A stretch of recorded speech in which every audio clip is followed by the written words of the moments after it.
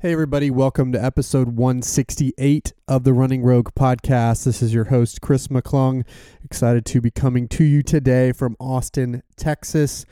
Today's main topic, we will be talking about recovery and how you can recover like a champion in order to be ready for all the work to come in your training cycle.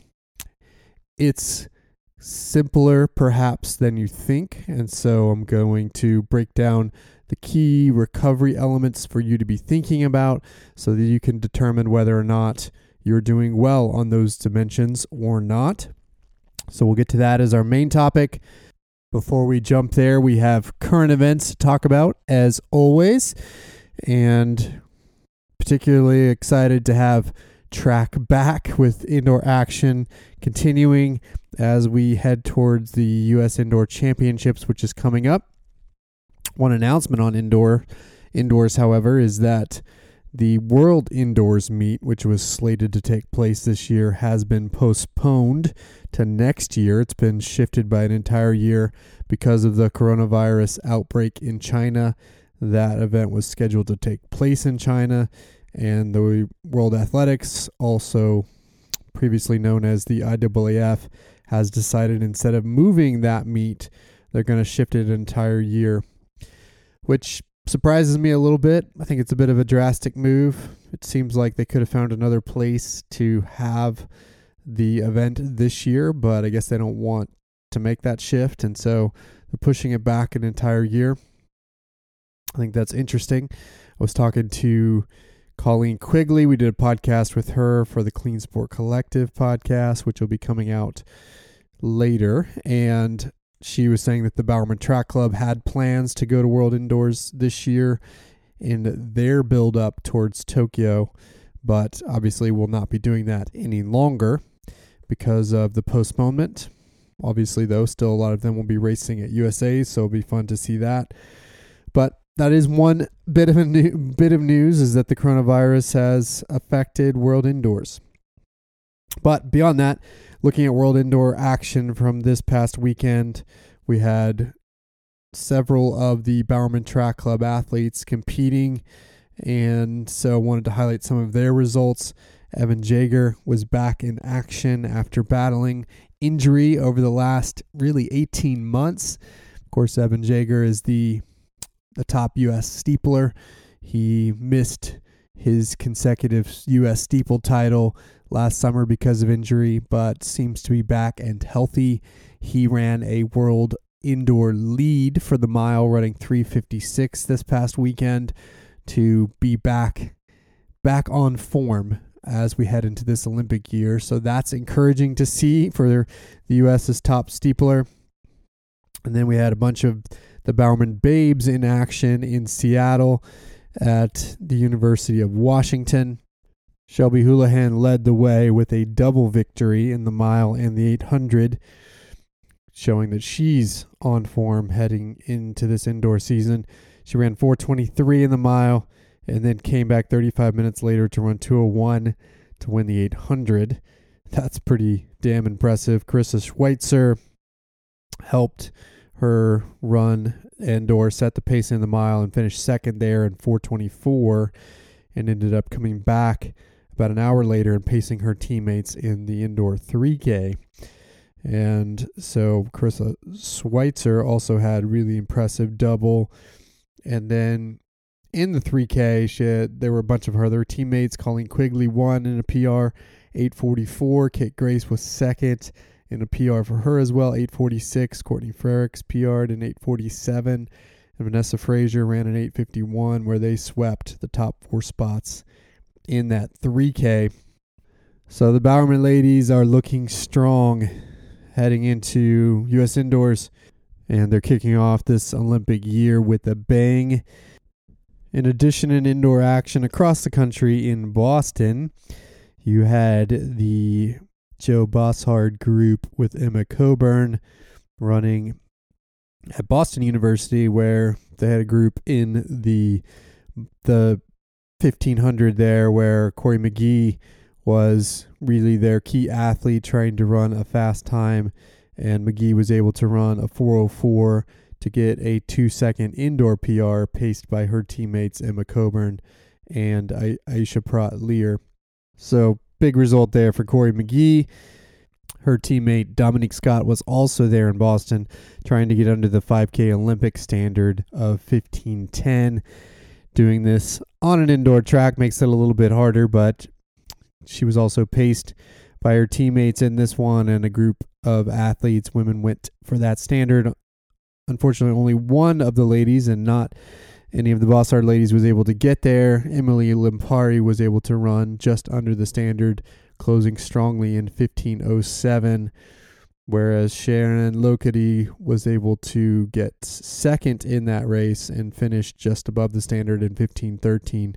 So there was quite a bit of carnage there in that race, but kind of fun to watch them go after the standard, and certainly cool to see those ladies helping each other, trying to get that done. So those are some updates from across the indoor world. We've got other news coming from track and field this weekend, including new shoe regulations from the World Athletics, again, also called the IAAF, or formerly called the IAAF. As I predicted in my recent episode with 2020 predictions, we did get some new standards here from the IAAF, now called the World Athletics. If you want to get a lot more on this, you can listen to our Clean Sport episode that came out on Friday, where I had Ross Tucker on with Kara Goucher and Adam Goucher talking about it. But the summary is that effective immediately, World Athletics has imposed new standards on footwear thickness, meaning that athletes can't wear shoes with more than 40 millimeters of thickness in the sole. There also can't be more than one carbon plate stacked within the midsole. You can't have more than one plate, but they have to be configured in a sequential fashion or in the same plane within the midsole versus stacked like what we believe is true within the Nike Alpha Fly that Kipchoge wore for his sub 2 hour effort. And so those are a couple of new rules that are effective immediately, which means that we believe that the Nike Alpha Fly cannot be worn starting now in competition. The World Athletics also introduced new rules about prototypes that kick in after April 30th. Up until April 30th, it seems like any prototype is fair game, but then after that, the shoe has to be available for at least up to 4 months to the public, available online or in stores to all for 4 months before it can be used in competition. So effectively what that means is that the Alpha Fly, the prototype used by Kipchoge, is out. The Nike Vaporfly 4% or the Vaporfly Next percent are in and stay. But now competitors to Nike have until April 30th to get their version of those shoes out to the public.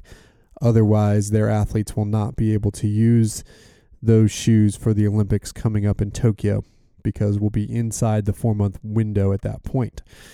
So those are the implications.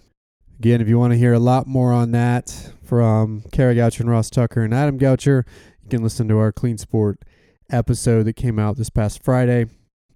As per my perspective on it, I have mixed feelings. Completely understand the frustrations that particularly Kara brings to this topic, because as she says, it seems like suddenly now World Athletics is finally defining a rule that they've had in place for a long time. This idea of the use of prototypes was in the rule book but wasn't enforced. It impacted events starting with the 2016 Olympic trials and all the way really up until now. It has impacted events in ways that, we are only starting to understand, and yet there was no regulation around prototypes until this point. And by the way, that includes prototypes not only used by Nike athletes, but also now by athletes from other brands. So I understand that frustration. At the same time, I think there is some relief from my perspective that now at least we have a more defined set of rules. So we aren't going to be stuck, hopefully, in this place where the sky is the limit, or we get into this really crazy, intense arms race where, brands can't really keep up with the newfangled ideas coming out, particularly from the Nike Innovation Lab. But at least now we have some limits and a playground within which the brands can work that seems to be fairly defined around a certain midsole thickness and a certain configuration of plates. So it's good to have those rules in place, and then hopefully now with those rules in place, as well as the rules about the use of prototypes, that gives us more ability to level the playing field. And while it may take a little bit more time for all the other brands to catch up, at least we won't see Nike continuing to sort of shoot ahead with their technological innovation around things like the Alpha Fly. So at least Nike's innovation engine has been blunted a little bit, hopefully allowing the other brands to catch up so that we can get back to a scenario where we can believe that the best athletes are winning and doing so in footwear technology that is essentially available to all versus only to those athletes with one brand. So again, some mixed feelings there.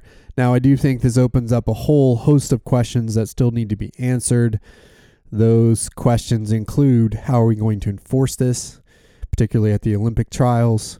Will they be inspecting shoes? Will they be measuring midsole thickness? How are they going to make sure that these rules are followed in competition? That's a big open question. Secondly, what does this mean for the everyday athlete? The World Athletics press release on this topic was a little bit confusing, perhaps, about whether or not these rules just apply to elite athletes or to all athletes competing in competitions sanctioned by these governing bodies. So that still remains to be clarified. And then how does this cascade down to collegiate ranks, to high school ranks? I saw some Twitter debate about that over the weekend. And so that's a big question. How does this affect Boston qualifiers? Will Nike be able to still release the Alpha Fly to the public and have that used in marathons by the everyday runner versus just simply not by the elite athletes? That would be an interesting twist, but it seems like a possibility based on what we're seeing, and might still mean that people like you and me have to go and consider whether or not we want to use this footwear or not, and how we feel about that as an individual. So that's an open question that we're still waiting for answers on. And I'm sure there are others that I'm not mentioning, but at least we have some answers now, that there seems to be at least a defined sandbox under which these brands can play, and hopefully that allows the playing field to be leveled again. But the clock is ticking. April 30th is the big day, and it looks like Brooks is going to be ready to release their version of the Vaporfly, the Hyperion Elite. So that seems to be coming right around the late February, early March timeframe around the Olympic trials. I know that Saucony has a shoe that seems to be ready for prime time to be released before that April 30th date. New Balance has a shoe. I know I've seen that in prototype form, but will they have that ready to go by April 30th? It seems like they need to maybe speed up their process a little bit in order to make that happen. And the same goes for Adidas. We're not really sure where Adidas stands with their response. So all of those brands, now the clock is ticking. They have until April 30th to bring out their versions of this. Otherwise, their sponsored athletes will not be able to wear a prototype in the Olympic Games itself. So watch your new shoe announcements to see how all these brands play catch up to meet that April 30th deadline. And the final thing I want to talk about in terms of current events relates to some follow-up on Alberto Salazar. It's been noted that the organization Safe Sport, which is essentially an organization that has been created to respond to things like the sexual assault allegations and incidents within the world of gymnastics, these abuse allegations that are coming from Mary Cain related to her time at the Oregon Project.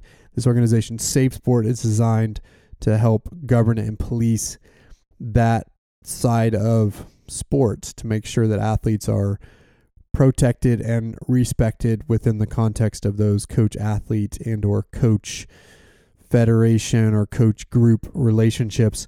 So Safe Sport has indefinitely suspended Alberto Salazar because of Mary Cain's allegations of emotional abuse associated with her time at the Oregon Project.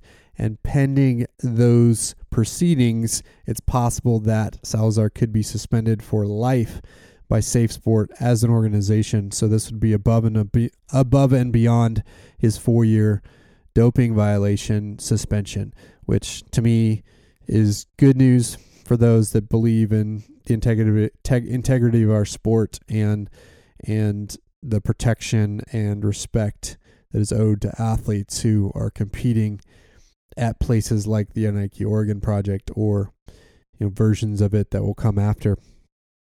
So to me, that's good news to see. Relatedly, Nike also released the outcome of its internal investigation into the Mary Cain allegations, and they're talking about certain initiatives that they'll be enacting because of that internal investigation. They have said at this point that they will not release the actual results or the findings from the investigation, but they will be talking about the initiatives that will flow from it. I know many, including Mary Cain, are unsatisfied with that and want to actually see the results of that investigation. But either way, this is what Nike's saying they're going to do because of that investigation. They've got, it looks like 5 different initiatives that they're talking about in response to the Mary Cain allegations. The first is investing in scientific research into the impact of elite training on girls and women. Second, increasing the number of women coaches in sport. They don't necessarily say Nike Sport, they just say in sport. Third, hiring a vice president of global women's sports marketing in the coming weeks to have strategic oversight of Nike's female athletes. Fourth, creating an athlete think tank to help the company understand the opportunities and challenges faced by female athletes. And finally, fifth, partnering with Crisis Text Line, a free confidential text messaging service for people to ask for help when in crisis. So those are the things coming from the Nike investigation. I think many that are surrounding this topic, including Mary Cain herself, are unsatisfied with those initiatives because without seeing the underlying investigative information about what they found, it's hard to know whether or not those initiatives hit on the elements that need to be hit.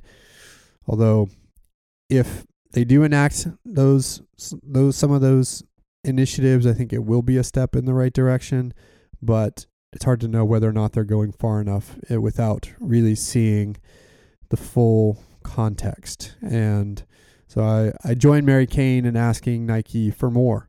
Tell us what you're finding. Tell us what you're going to do about it. Give us the ability to hold you accountable to that, because this list of initiatives might sound good now, but how are we going to know whether or not you're actually following through? So I think we all need to continue to hold Nike to an even higher standard than they're currently operating at in order to make sure that something like this doesn't happen again.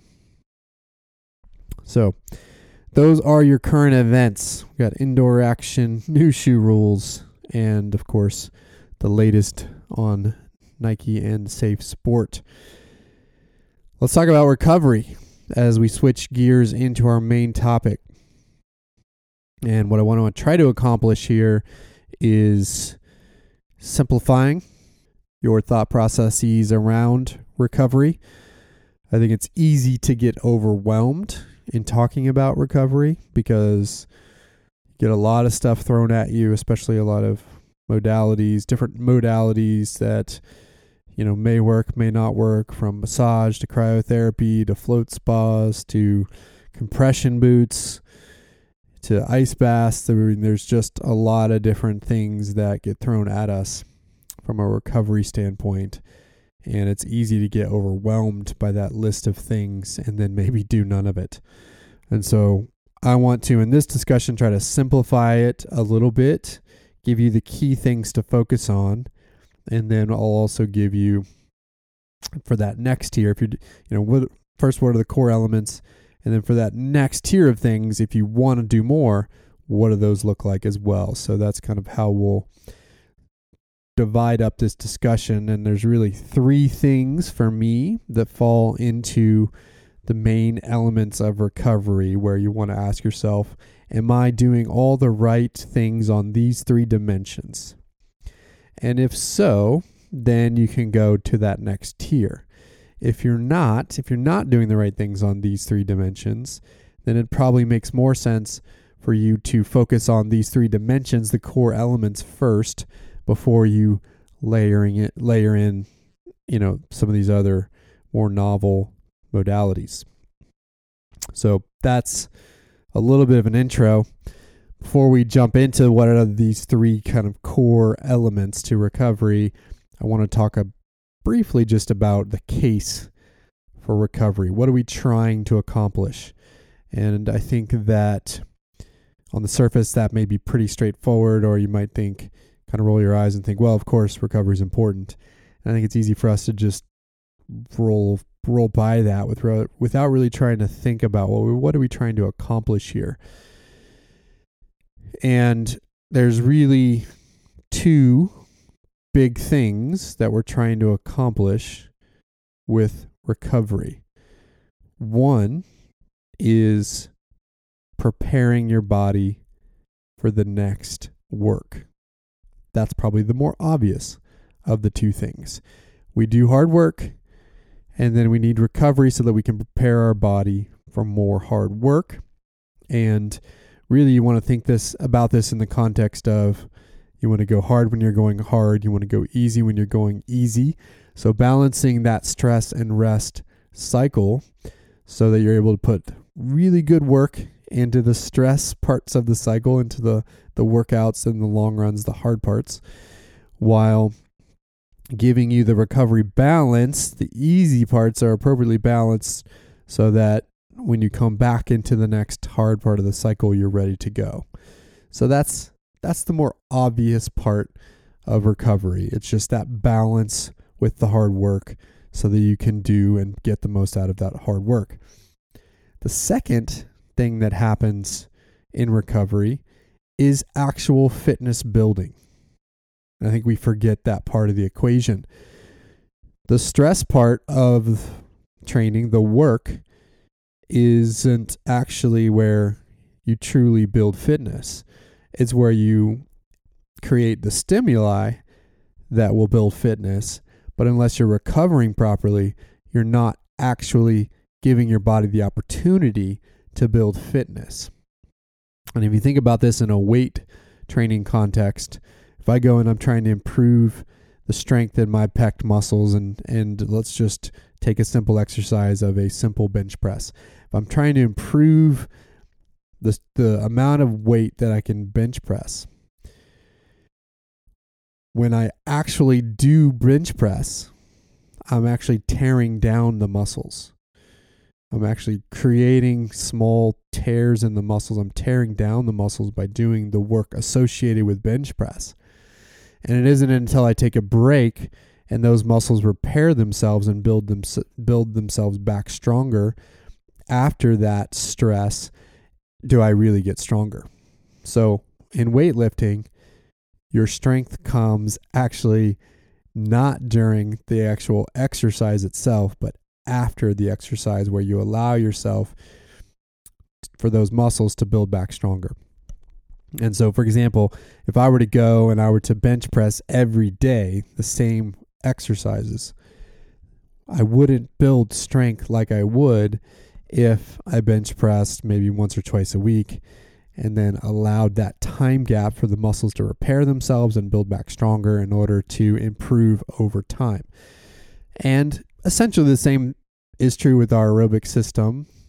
And of course, there's some neuromuscular components as well. When we do hard workouts, we're creating stimuli that are really tearing us down, so that when we go into that recovery mode, if we give ourselves time and capacity to recover, then we can build that fitness back, consolidate that work back into fitness that we can put back into other workouts.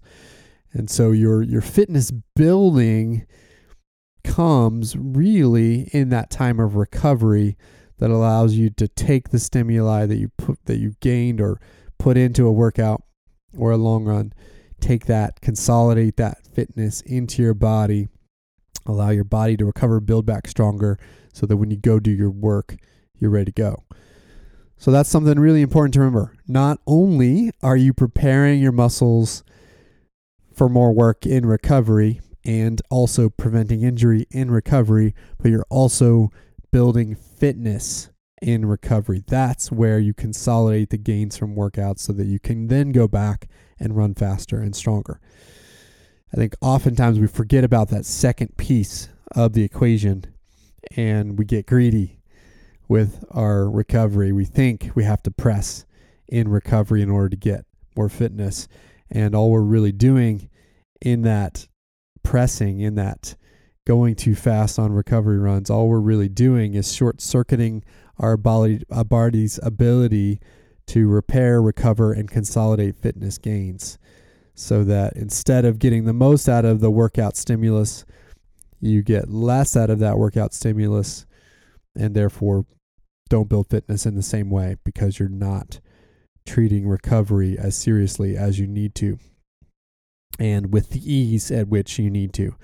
So that's sort of my preamble here, is maybe the obvious case, but a reminder about why recovery is so important. So now let's talk about the core elements of recovery. What are those? There's 3 things, and you may or may not be surprised by these 3 things. I think you might be surprised by the simplicity of it. And again, for these 3 core elements of recovery, I want you to focus there. And until you're really optimizing these 3 things, it doesn't really make a lot of sense to spend too much time on the other modalities, which I'll talk about at the end. What are the 3 things? The 3 things: movement, 1; 2, sleep; 3, food as fuel. Movement, sleep, food as fuel. Those are the building blocks for recovery. So let's talk about those in turn. Movement, first and primary. In my opinion, I think you could probably argue that maybe sleep is first and primary. Both those 2 things go together, and I think the first of these 2 things, movement and sleep, are by far and away the most important. Brad referenced it a little bit on my last podcast, and I think we all know it intuitively, but aren't willing to necessarily commit to the work required to get ourselves better sleep hygiene. We'll get to sleep in a second. Movement is first, though. So movement, what does that mean? Recovery is not doing nothing. Recovery is movement, and that comes in a lot of different forms. I had Marilyn Faulkner on the show one time talking about running for newbies and running for beginners. She gave me the quote, "Motion is lotion for the muscles." I still love that. I also like to say movement equals blood flow equals healing. When you move, that promotes blood flow when you're within your body, particularly with your veins. You know, the arteries in your respiratory system, the arteries have muscles associated with them. Body, and that muscle, the biggest one, starts with the heart. That beats and pumps blood to your working muscles, but there are also muscles associated with your arteries. Arteries have a little thicker wall that has sort of a sheath of muscle around it, and that helps pump the blood out from the heart to the extremities. The veins, however, don't have that same thickness in the wall, and therefore it's harder for blood to flow back to the heart via the veins. And one of the ways that's accomplished is through movement. Movement promotes blood flow, helps circulate blood through the body, giving the veins a little help, pushing that blood back to your heart so that everything can circle again. And so you want to move, in order to get oxygen and blood, more oxygen and more blood to the working muscles so that those working muscles can repair themselves, can do the work to get your body ready for what's to come, and also to prime your body for respiration to come, which you use respiration in exercise to go fast. So movement equals blood flow equals healing, and recovery starts with movement. It can start with something as simple as easy walking movement. And one of the things I learned after having kids, I was greatly concerned that I would be able to recover from long runs post kids, because typically, I can't just put my legs up and watch football all day on a Saturday anymore. Not that I would always do that all the time pre-kids, but I would more often. Can't just throw my legs up because I've got soccer games to get to now, but before that, when they were younger, was running around taking care of them, making sure everything was taken care of. Diapers were changed, kids were happy, all sorts of things were happening in afternoons on Saturdays and Sundays that just didn't happen before. And so I was really concerned that would affect my recovery. And while it may, on the margin, overall affect sleep, we'll talk about that in a second, I find that now I'm more recovered on a weekend post long run than I was before, because I have a lot of easy movement happening throughout the day on a Saturday and throughout the day on a Sunday than I did before. I'm not just kicking my legs up watching TV. Now I'm out going to soccer games, kicking the ball around with the kids as they're warming up or practicing, or going out to... Yesterday I was watching flag football and throwing the ball with my son on the sideline there as we were watching my other son's games. And so I'm just moving a lot more on Saturday and Sunday afternoons post long run than I was before. And I've found that, and it's all easy movement, nothing rigorous, nothing crazy, all easy movement. I've found that I feel more recovered now because of that easy movement in the afternoons on Saturday and Sunday than I used to. So going for a walk with your dog, moving around a little bit, I think throughout the day, particularly on the weekends post long run, but I think anytime you have a workout during the week, if you're at work, if you go straight from a track workout to work, try to move around throughout the day instead of just sitting stationary at your desk. I think that easy movement kickstarts recovery, promotes that blood flow that we're talking about so that the body can prepare itself for the work to come. So movement is a part of recovery. Starts with easy movement on the days after long or hard efforts. Continuing from there, it also gets into recovery running. Obviously, this is active rest, or the part of the equation that is a little bit more rigorous in recovery. So these recovery runs, and I recommend doing them the day after a speed workout or the day after a long run. Really, really important to get that motion. And as I talked about a few episodes ago, your recovery runs should be anywhere from 2 minutes to maybe even 2.5 minutes slower than your target marathon pace, or 2.5 to 3 minutes slower than your target half marathon pace. That's pretty easy, pretty slow relative to your paces, but that's what's required for the body to get moving in a way that promotes blood flow without creating too much stress and tearing you down. So that's critical. And there will be people that tell me, I can't go that slow. Well, I would say, yes, you can. Just do it. Practice it. Try it. Force it. And I promise you'll find that you're then recovering better, getting more, and also getting more out of your quality workouts as a result. And if that's hard for you, I think sometimes those recovery days, are good days to go out with friends that can hold you accountable to keeping things slow, and hopefully, not pressing too much on those days, because if you press too much on those days, then you're defeating the purpose. You're not accomplishing what you need to accomplish. So take those easy runs, super easy, and you'll be in a good place.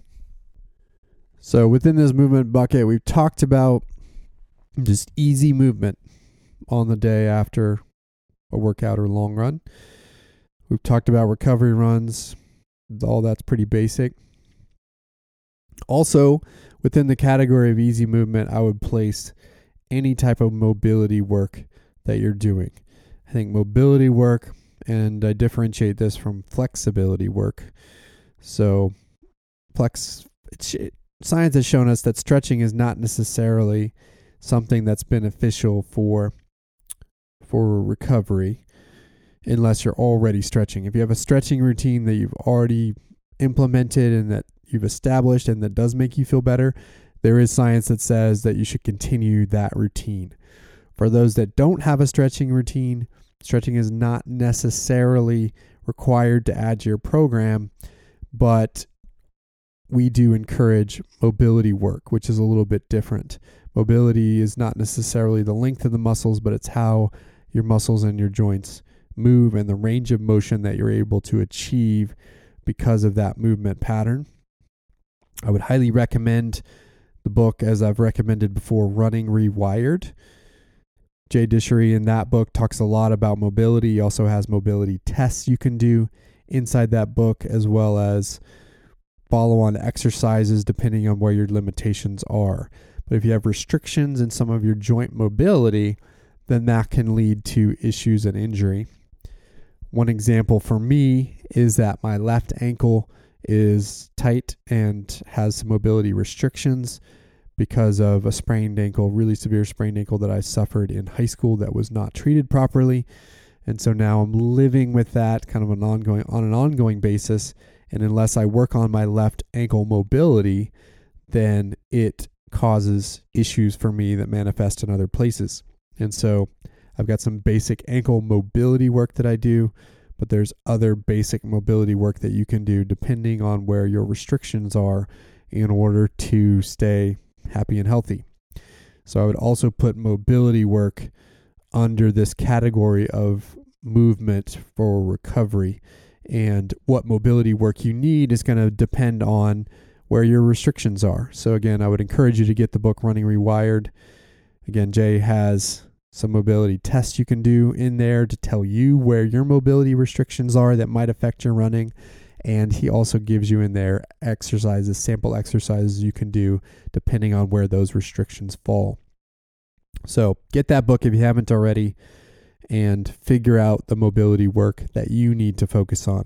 For me, ankles is number one. For you, it might be something else. So I would highly encourage you to check that out. So mobility. Movement, again, broken down into three areas. Easy movement that you can take that can take place after a run or workout or even a race. Getting that easy movement the rest of the day I think is critical. Recovery running, that next day's run, that active rest. And by the way, the more sore you feel after a workout, the more that means you need that recovery run in order to bounce back. And of course, you're going to want to start that super easy and keep it easy on those days in order to get the right benefit. And then the third thing, again, mobility. So that's that. Now, let's talk about sleep. Brad talked about sleep extensively, and I've talked about it on this podcast before. Wanted to kind of talk a little bit more today about the different variables that go into sleep. And this is something that I'm learning more about in real time because I got this new tool that I'm using and experimenting with called the Oura Ring. It's spelled O-U-R-A, and it's a ring you wear on your finger. You can wear it on either your right hand, ring finger, index finger, or middle finger. And it helps measure basically your sleep cycles. So it's measuring heart rate variability, body temperature, and movement during the night in order to give you a sleep score that is broken down into the different components of not only how you did in terms of what sleep cycles you get, but also your sleep quantity, sleep quality, and some other dimensions that it's scoring you on. And so as a part of this, I'm learning about sleep in a way that I haven't before, especially as it relates to my own sleep. But before we go there, I want to remind you that sleep not only has impact on your ability to perform athletically, but also has impact on a host of other things in your life, from mental focus and acuity to overall stress management to body composition and how your body stores and processes food. So there's a lot of different things that sleep affects, not just performance. And while I'm not here to tell you that you have to be perfect on it, I just want to make sure that we're all recognizing that this is a really important variable. And I think sometimes we don't put enough emphasis on it. We all know it's important, but we also kind of all tend to easily sacrifice it without really realizing the bigger implications. There's also some studies now that are showing that a lack of sleep can shorten our life. And so it's a big deal. And I know you all know that, and I'm not saying you have to be perfect with it, but it's something that keeps climbing the priority list for me of something to worry about and focus on, because I think we can all continue to do better. So we'll start with the basics. As you all know, sleep quantity is critical. And generally, as we know, the rules here are that you want to try to get about 8 hours per day of total sleep. Or if you think about that, that's about 56 hours across the week over 7 days. And while, yes, it's great to get that sleep over the course of the evening, you may not, depending on how your life is structured and how you have to balance your schedule. And so there is some evidence that really it's that total sleep that matters. Although, some evidence would also suggest that getting those 8 hour blocks in longer chunks is better. Still, we know that napping can help compensate if that's a challenge for you. And so you're going to want to look at not necessarily sleep per day, but kind of total sleep within the week. And if you're trying to get 56 hours, you can get that through a combination of overnight sleep and through napping.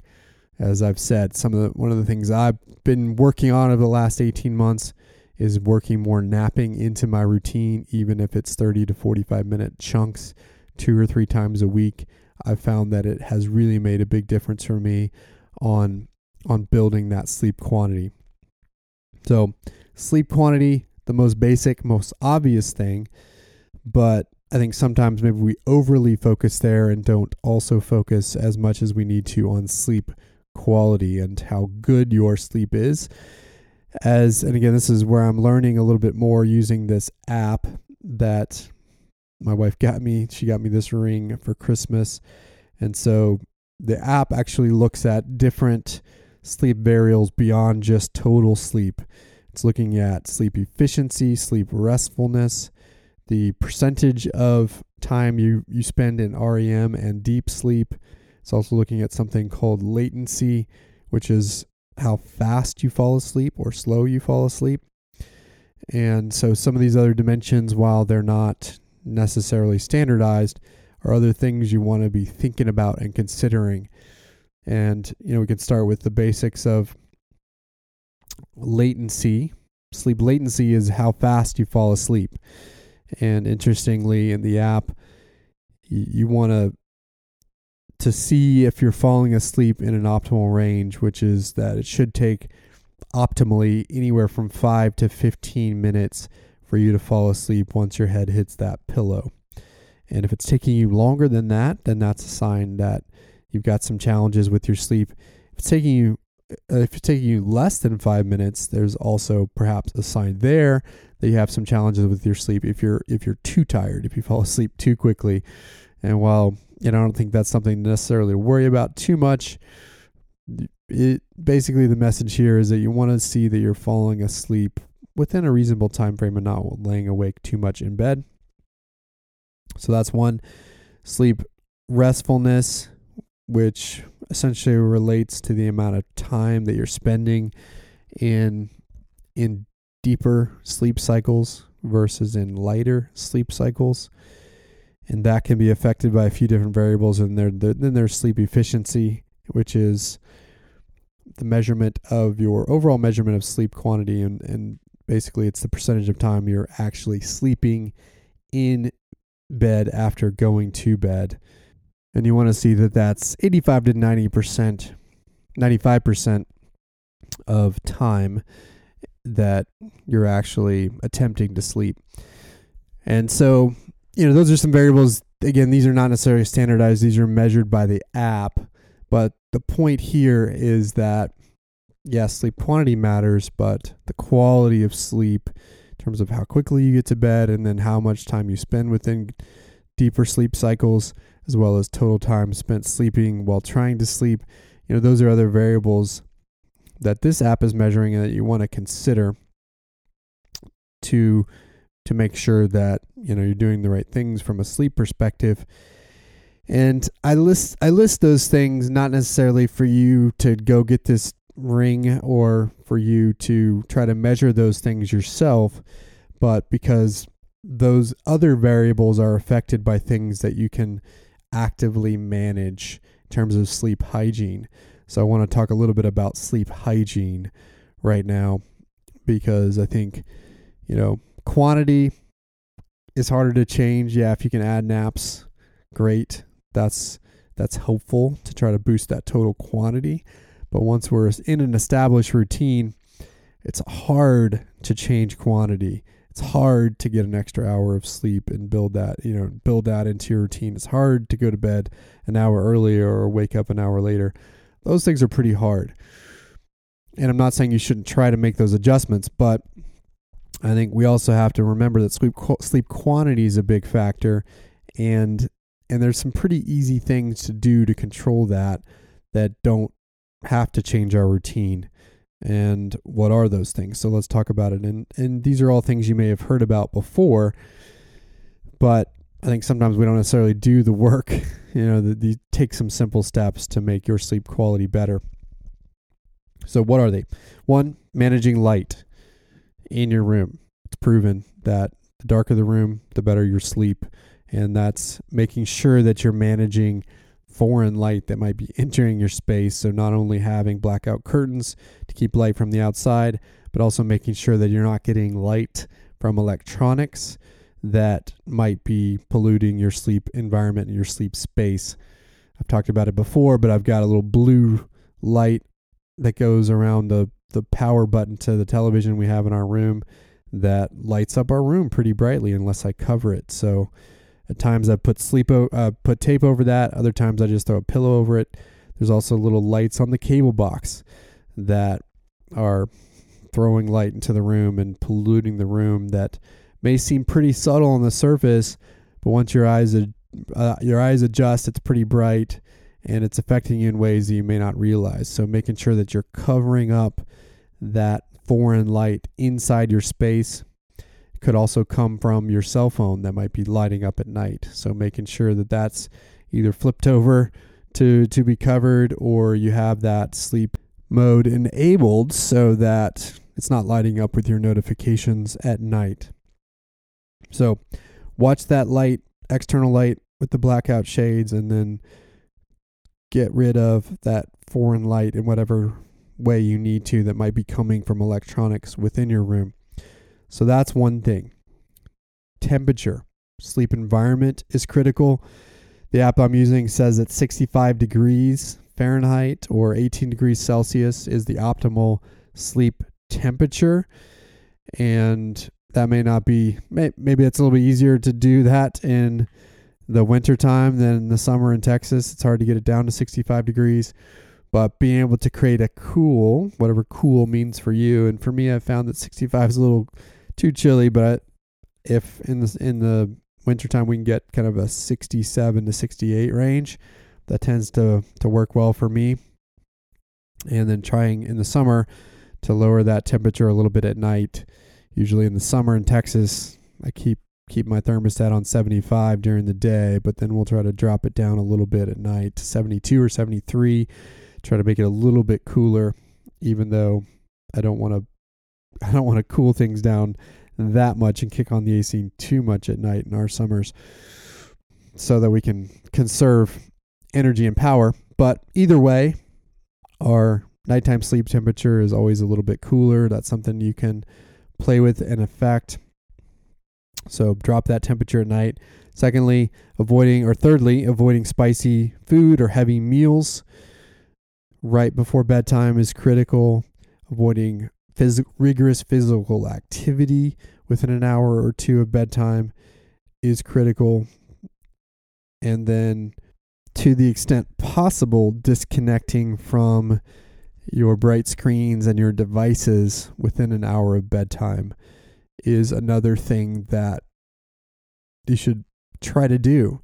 And this one probably is one of the harder ones for me, because I'll tend to lay in bed and look at my phone and check email and messages, do final spin through social media. But what's happening is that blue light from the screen is actually disrupting your brain in a way that prevents you from going into deeper sleeps overnight. And so it actually affects your sleep quality in a way that you might not ever realize. But one thing this app is telling me is that it's affecting my restfulness, or my ability to get deeper sleeps, or get to deeper sleep cycles at night, which affects my overall sleep quality. So avoid that blue light. There are such things as blue light blockers, which you can get that can be helpful. You can also turn on your sleep mode in your iPhone at least, and it will change, or you can set it to change basically your screen brightness in certain hours so that it doesn't affect you in the same ways. But the best thing really is to put that phone aside within an hour of bedtime so that you're not as affected, your brain isn't as stimulated going into sleep, so that you can get into deeper sleep cycles. And those are the big things around sleep hygiene. The only other one I'll mention is the effect of alcohol on sleep. And this one is something that I'm personally playing with now that I have this new ring, is that I am finding if I have a couple of drinks or more, then that is affecting my sleep scores in ways that I'm really now seeing. And so I don't usually drink alcohol every night. That's not something that's in my routine. But I am finding that if I have 2 glasses of wine or more, that it affects my sleep quality in a way that I'm now able to measure. And so making sure that I choose those times wisely is something that I've become more aware of. Not that I'm going to personally cut out alcohol, because I do enjoy having a glass of wine with my wife or friends, but now I can at least see the trade-off more directly that I'm making when I choose to do so, and in what quantities, so that I can just make that decision.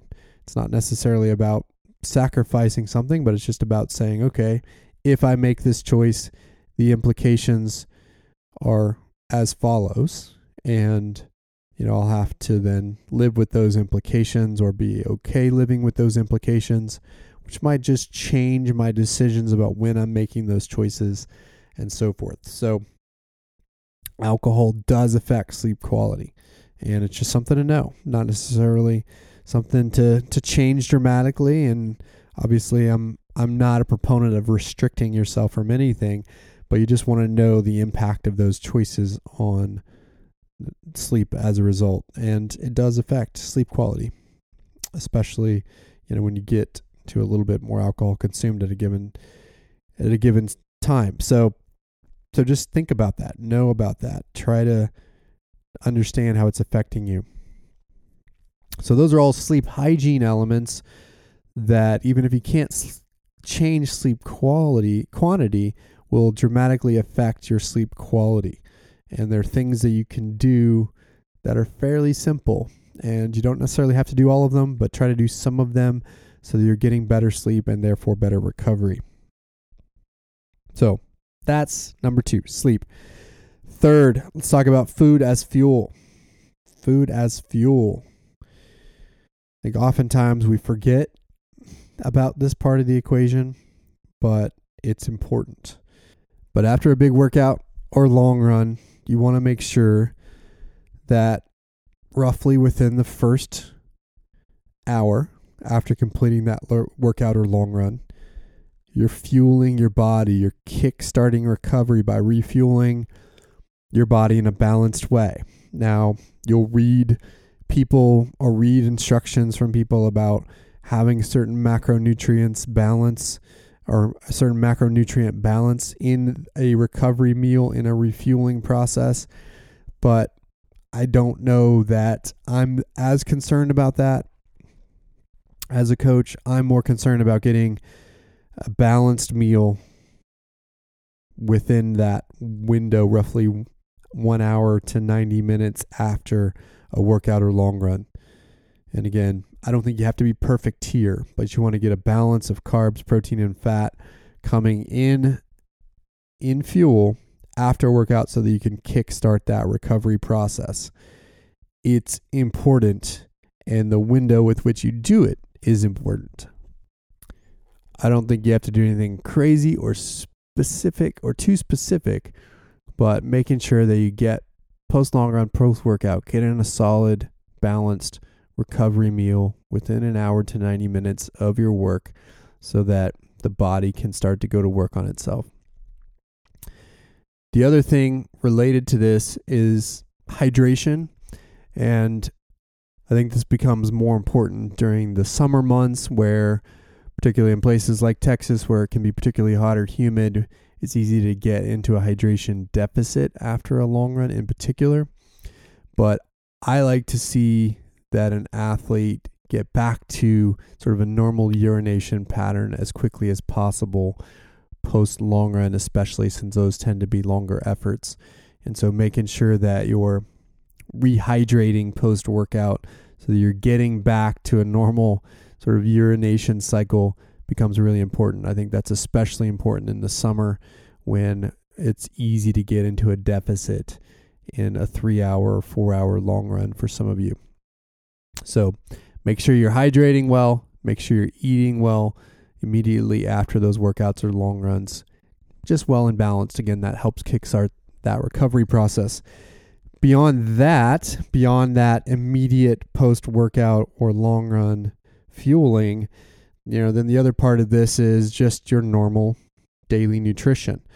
And evidence suggests that those who eat a balanced, whole food oriented diet without a lot of processed foods tend to have lower inflammation within the body, which allows the body, instead of focusing on reducing inflammation from our food intake, it can focus on reducing inflammation from the work done in workouts and long runs. And so that means avoiding processed foods as much as possible. Now, again, I'm not someone who's super strict on this. I believe everything in moderation is okay. That's my personal approach. But in general, whole foods, a diet low in processed foods, will help you reduce overall inflammation and allow your body, again, to focus more on removing that inflammation from workouts itself. So those are the two critical pieces of fueling. Food is fuel immediately post-workout, and then obviously using your diet to reduce overall inflammation by focusing on eating whole foods is critical. And for some of you who may have sensitivities or inflammation caused by certain foods, really trying to eliminate those foods from your diet as much as possible is another part of that. Personally, I've kind of discovered that peanut butter is an inflammatory food for me, unfortunately, because I love peanut butter.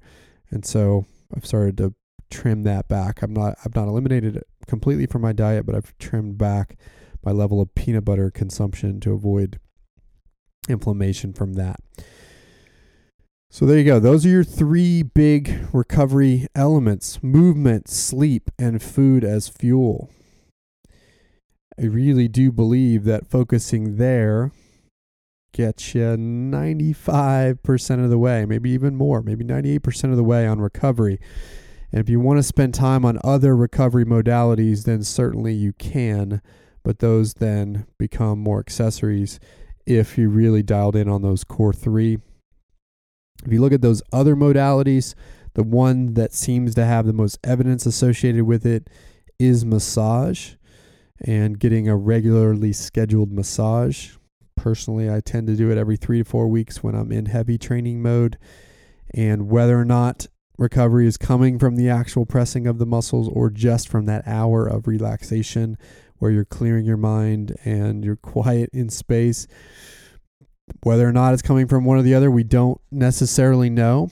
Science hasn't told us that, but there is some evidence that regular massage is a helpful recovery modality. So if you're going to add one more thing to the mix, then that would be the thing to add. Beyond that, and by the way, that massage includes self-massage, I believe, with the foam roller, maybe now if you have a Theragun or a Hypervolt, that self-massage is a part of that massage equation that I'm talking about.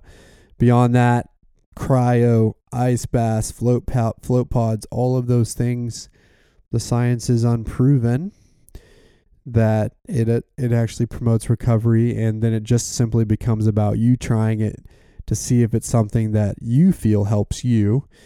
And then if you want to incorporate that into your own routine, then science does tell us that if you have an established routine that you feel is working for you, whether or not it's actually working and maybe it's just a placebo effect, we don't know. But if you have an established routine and you think it's working, then it actually helps. So massage would be the first thing to consider, and those other modalities beyond that, again, cryo, float pods, ice baths, all those other pieces, kind of depends on what you believe in, what works for you. And so then it becomes about trying those things and seeing if it works for you. And if you want to add it to your routine, great. And if you don't, that's okay too. The one asterisk I would put into that conversation, part of the conversation, is ice baths. And there's some evidence that ice baths short circuit the body's recovery mechanisms in a way that isn't healthy, or that can actually prevent adaptation from workouts. And so the science now says that ice baths should really probably be avoided as a recovery modality, except maybe in very specific circumstances. So the thinking on ice baths has changed pretty significantly, especially in the last 3 to 5 years. So in general, avoid those unless you know exactly how you're using it. And that's really all I'll say about those other recovery modalities. To me, in summary, if you're really nailing the movement part, the sleep part, the food is fuel part, and maybe adding massage to your routine, then that's really all you need to be doing in order to make sure that you're recovering in the right way. And if you're complicating it more than that, then I would encourage you maybe to refocus on some of those core elements, particularly the sleep element, in order to make sure that you're recovering the right way, so that you can not only prepare your muscles for those next hard days, but again, as I remind you, build fitness in a way that makes you faster over the long term. So there you go. Those are my reminders about recovery, trying to summarize and simplify. And maybe for some of you, that's keeping it too simple. But really, those key recovery modalities are just the very basic, simple things that are right in front of us and don't involve anything that has to cost a lot of money or take a lot of extra time. So hopefully that provides some encouragement to you and has given you some things to work on in your own recovery. If you have thoughts or questions on that, would love to hear them. You can email me, chris@roguerunning.com. Otherwise, I'll wrap this episode 168. As always, you can check us out at roguerunning.com or follow us on Instagram, Twitter, or Facebook at roguerunning, or you can follow me at roguechris on Instagram or at Chris McClung on Twitter. Until next time, we'll talk to you soon.